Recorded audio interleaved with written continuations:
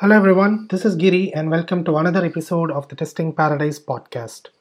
Today we have a special guest from Jamaica and she is also one of my favorite instructors. Please join me in welcoming Julia Pottinger for today's episode. Julia is a lead QA consultant at QualityWorks with expertise in manual, automated and API testing. She is also a trainer and has helped companies to enhance the quality of their software through improved test coverage, faster time to market, increased process efficiency, and optimized use of resources. Julia is passionate about sharing her knowledge and experience and contributes to the testing community through writing articles and delivering testing content on Test Automation University as well as her YouTube channel and blog. She also conducts testing bootcamps for persons interested in entering the field of QA. Hello, Julia. Welcome to Testing Paradise podcast. Hi, Giri. Thanks so much for having me. Wonderful. Could you please tell us what is WebDriverIO and how it is different from other tools in the market? Sure. So WebDriverIO is a custom implementation of Selenium's WebDriver API. It's written in JavaScript and it runs on Node, and it's very powerful for both mobile and web automation. When compared to other frameworks on the market, it's very good as it allows you to test on multiple browsers. You can test on Chrome, Firefox, Safari, and Edge. Cypress, which is one of its competitors, allows you to only test on Chromium-based browsers. So this is where WebDriverIO has an edge. WebDriverIO also integrates with a lot of different frameworks such as BrowserStack and Sauce Labs that you can use for cross-browser and multiple device testing.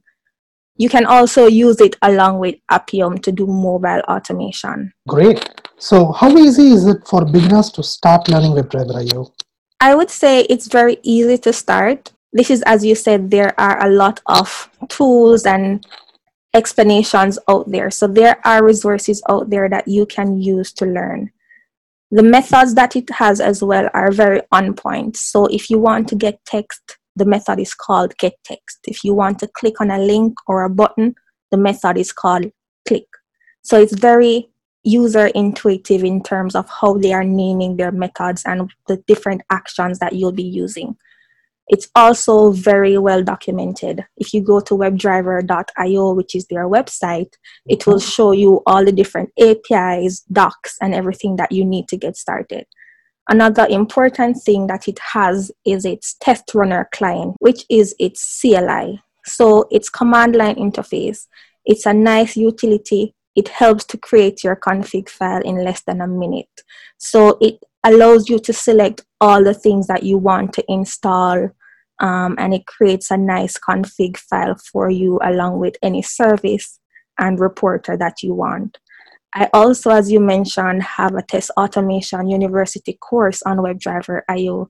So if you're looking to get started, you can use that resource to get started. So there are many organizations who are trying to adapt the shift left approach, which means that the developers and the testers collaborate each other to write the test cases, right? Mm-hmm. So can developers adapt, WebDriverIO, and how efficient is it for them? I think developers can definitely adopt because WebDriverIO allows you to pick and choose the different tools that you want to use to do your assertions. So if you're a developer and you're familiar with Mocha and Chai, these are frameworks that WebDriverIO allows you to use. So as a developer coming from writing unit tests, you may be familiar with some of those tools, so you can apply that knowledge to WebDriverIO. Another important thing is WebDriverIO allows you to use CSS selectors. So as a developer, you would have been creating different CSS selectors. You would understand how CSS selectors work, and WebDriverIO allows you to use those in finding and interacting with your elements. So that makes it easier for you to start creating automated tests. At QualityWorks, which is the company that I work, most of our consultants start out as developers, and then either they're coming from a job that they were a developer, or they're fresh out of university and they have learned some object-oriented programming language of sorts. I find that it's easier for them to transition into writing automation as they already have an understanding of the object-oriented language, and they have an idea of how to code. However, what we have to keep in mind though is that it's not just about coding. You have to follow testing practices, because when writing test automation, there should also be an aim to test. Talking about the selectors from WebDriverIO, I also heard that the locator strategy is slightly different from other tools. Could you please elaborate about that to us? Sure, Gary. So if you are coming from Java, when you're finding elements, you'd have to say find element or find elements method in order to find the selector. With WebDriverIO, they have a unique way of finding it where they use a $ to represent a single set element and $2 to represent finding multiple elements.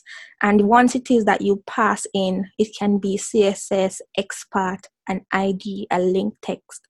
They are going to identify what Selenium locator strategy you're using.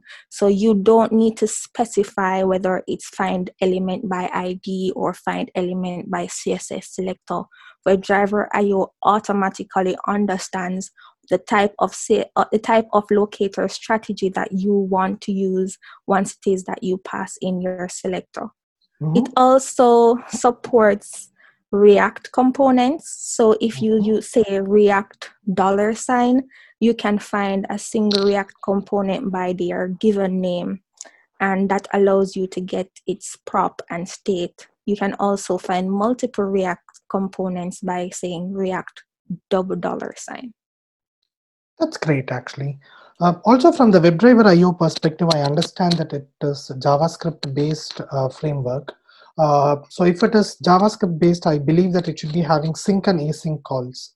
So could you please tell us about the sync and async calls, and which one do you think it's the best for testers to begin with? For me personally, I love and I use the sync method because when I think of testing, it's in a step-by-step process. For example, I'm going to navigate to a URL. I'm going to enter some text in an email field and password field. I click a button and then I am expecting some sort of action. For me, that is in like a step-by-step process. With WebDriverIO, it gives you the option to use sync or async. So for sync, you don't have to worry about waiting on something to be completed because WebDriverIO is going to handle that for you. So I would suggest that if you're just starting to learn, that you use that method because it takes away other things and you can just focus on writing your test. You don't have to worry about if you're going to get timeouts or if an action is going to be completed before you start your next action. With the async method, you have to wait for every browser or element call because they're going to return a promise. So this is going to also make your test more wordy because you're going to have to define the function as an async function. You're going to have to say await before you do your click, await before you do something else. And that to me makes it more wordy and doesn't allow you to really focus on your test if you're just starting out. And from the modern web applications perspective, I'm just hearing a phrase shadow DOM. So could you please tell us what is the shadow DOM and how WebDriverIO handles it? Sure. So you can just think of the shadow DOM as a DOM within a DOM. It's basically its own isolated DOM tree. It has its own elements and styles, and it's completely isolated from the original DOM. So to interact with it, you have to do something different. I said before that you can use the $ for selectors. With WebDriverIO, you can't just use your regular way of accessing those selectors. They have a keyword called shadow $ or shadow $, to get a single shadow element or multiple shadow elements. So you would first identify the regular DOM element that contains a shadow DOM. You find that selector, and then you use the keyword shadow, and then you pass in that shadow DOM selector. And this will allow you to navigate into the Shadow DOM and interact with the different Shadow DOM elements. There are lots of organizations as of today have started adapting the BDD way of work culture actually. So when it comes to BDD, I also believe that there should be acceptance tests that has to be automated as well. So Sure. how WebDriverIO has, or rather I would say that how WebDriverIO supports the BDD? So WebDriverIO supports BDD in multiple ways. So firstly, it comes by default with Mocha's BDD style. It comes built in. So with Mocha, you have the keyword describe and you also have the keyword it. So you can use describe to group your test in a suite. And then you can use the keyword it to say this is a specific test. And so WebDriverIO comes built in with that, and you can start using that as you install WebDriverIO. WebDriverIO also supports Cucumber, which uses a gherkin format of writing BDD tests. So when installing WebDriverIO, as I said before, the CLI makes it very easy for you to install and start. It's going to ask you the question of whether or not you want to use the Cucumber framework. And if you select that, then it will install for you all the dependencies that you need to write your Cucumber gherkin style BDD. There's also a course on test automation by Gavin, I think, where he talks about how you can use WebDriverIO and Cucumber. So if you're interested in learning, you can definitely go there and you learn all about features and scenarios and step definitions that Cucumber with its gherkin BDD style uses. And from the WebDriverIO perspective, I think the latest version is 6. Yes. And the thing is, I have worked in an organization where the WebDriverIO scripts are written in version 4. And I also believe that version 5 is a major upgrade that has to be happened. So what is your suggestion, or what is your approach that you can suggest to migrate from WebDriverIO V4 to V5? Okay, so moving from V4 to V5 is going to be a challenge, but if you are already at V5, moving to the latest version of V6 should not really be that big of a deal, because I tested it out with my course where I upgraded to version 6 and all the methods and everything still ran as it did from migrating from version 5 to 6. If it is you're moving from version 4 to 5 or to 6, then you're going to need to spend some time to do it properly, because there were a lot of changes that were made between version 4 and above. I would suggest that you start out by having 2 different repositories, one where you have your version 4 and one where you have your version 5. I would recommend this because some of the package structure has changed from version 4 to 5. So for example, in version 4, if you were using the Mocha framework, you would have a dependency called WDIO-Mocha-framework. In the versions above that, they have changed that. So the structure is now at WDIO/Mocha-framework. So all of your dependencies and all of your package JSON and other things would have changed. So you want to start fresh so that you don't have to individually go in and change out all of your dependencies and the way that they look. The next thing is that the functions are named differently. So a lot of functions, their named were changed, and I'll give you some examples of those. But WebDriverIO changed them because they got rid of selectors as command parameters. So before, you would have to pass in your selectors into the command. So if you were doing click, you would pass in, you'd say browser.click, and then you pass in your selector. In the new version, you can just say your selector.click. So that has changed, and because of this, you need to now go through and understand what the changes are and then make your changes slowly.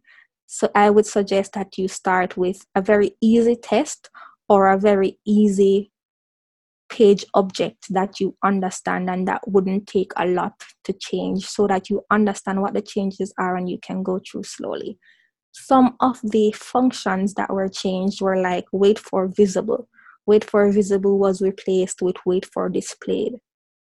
Wait for text no longer is there. So if you have a command in your version 4 and you're using wait for text, that would no longer work in version 5 and 6. They replaced add value with the set value command. Move to object was replaced with move to, and clear element was replaced with clear value. So these are just some examples of things that change in version 5 moving from version 4. So you first have to understand what these changes are and take it slow. Identify where these changes are in your project and start from a simple test case or page object and then move forward. Does Sure. WebDriverIO supports parallel execution? So WebDriverIO does support parallel execution, and you can set that in your WDIO config file in the max instances.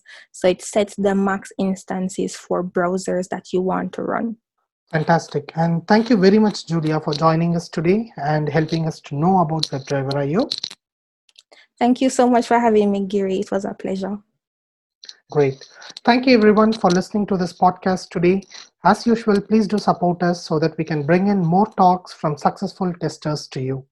This is Giri signing off. Until the next one, stay safe and happy testing.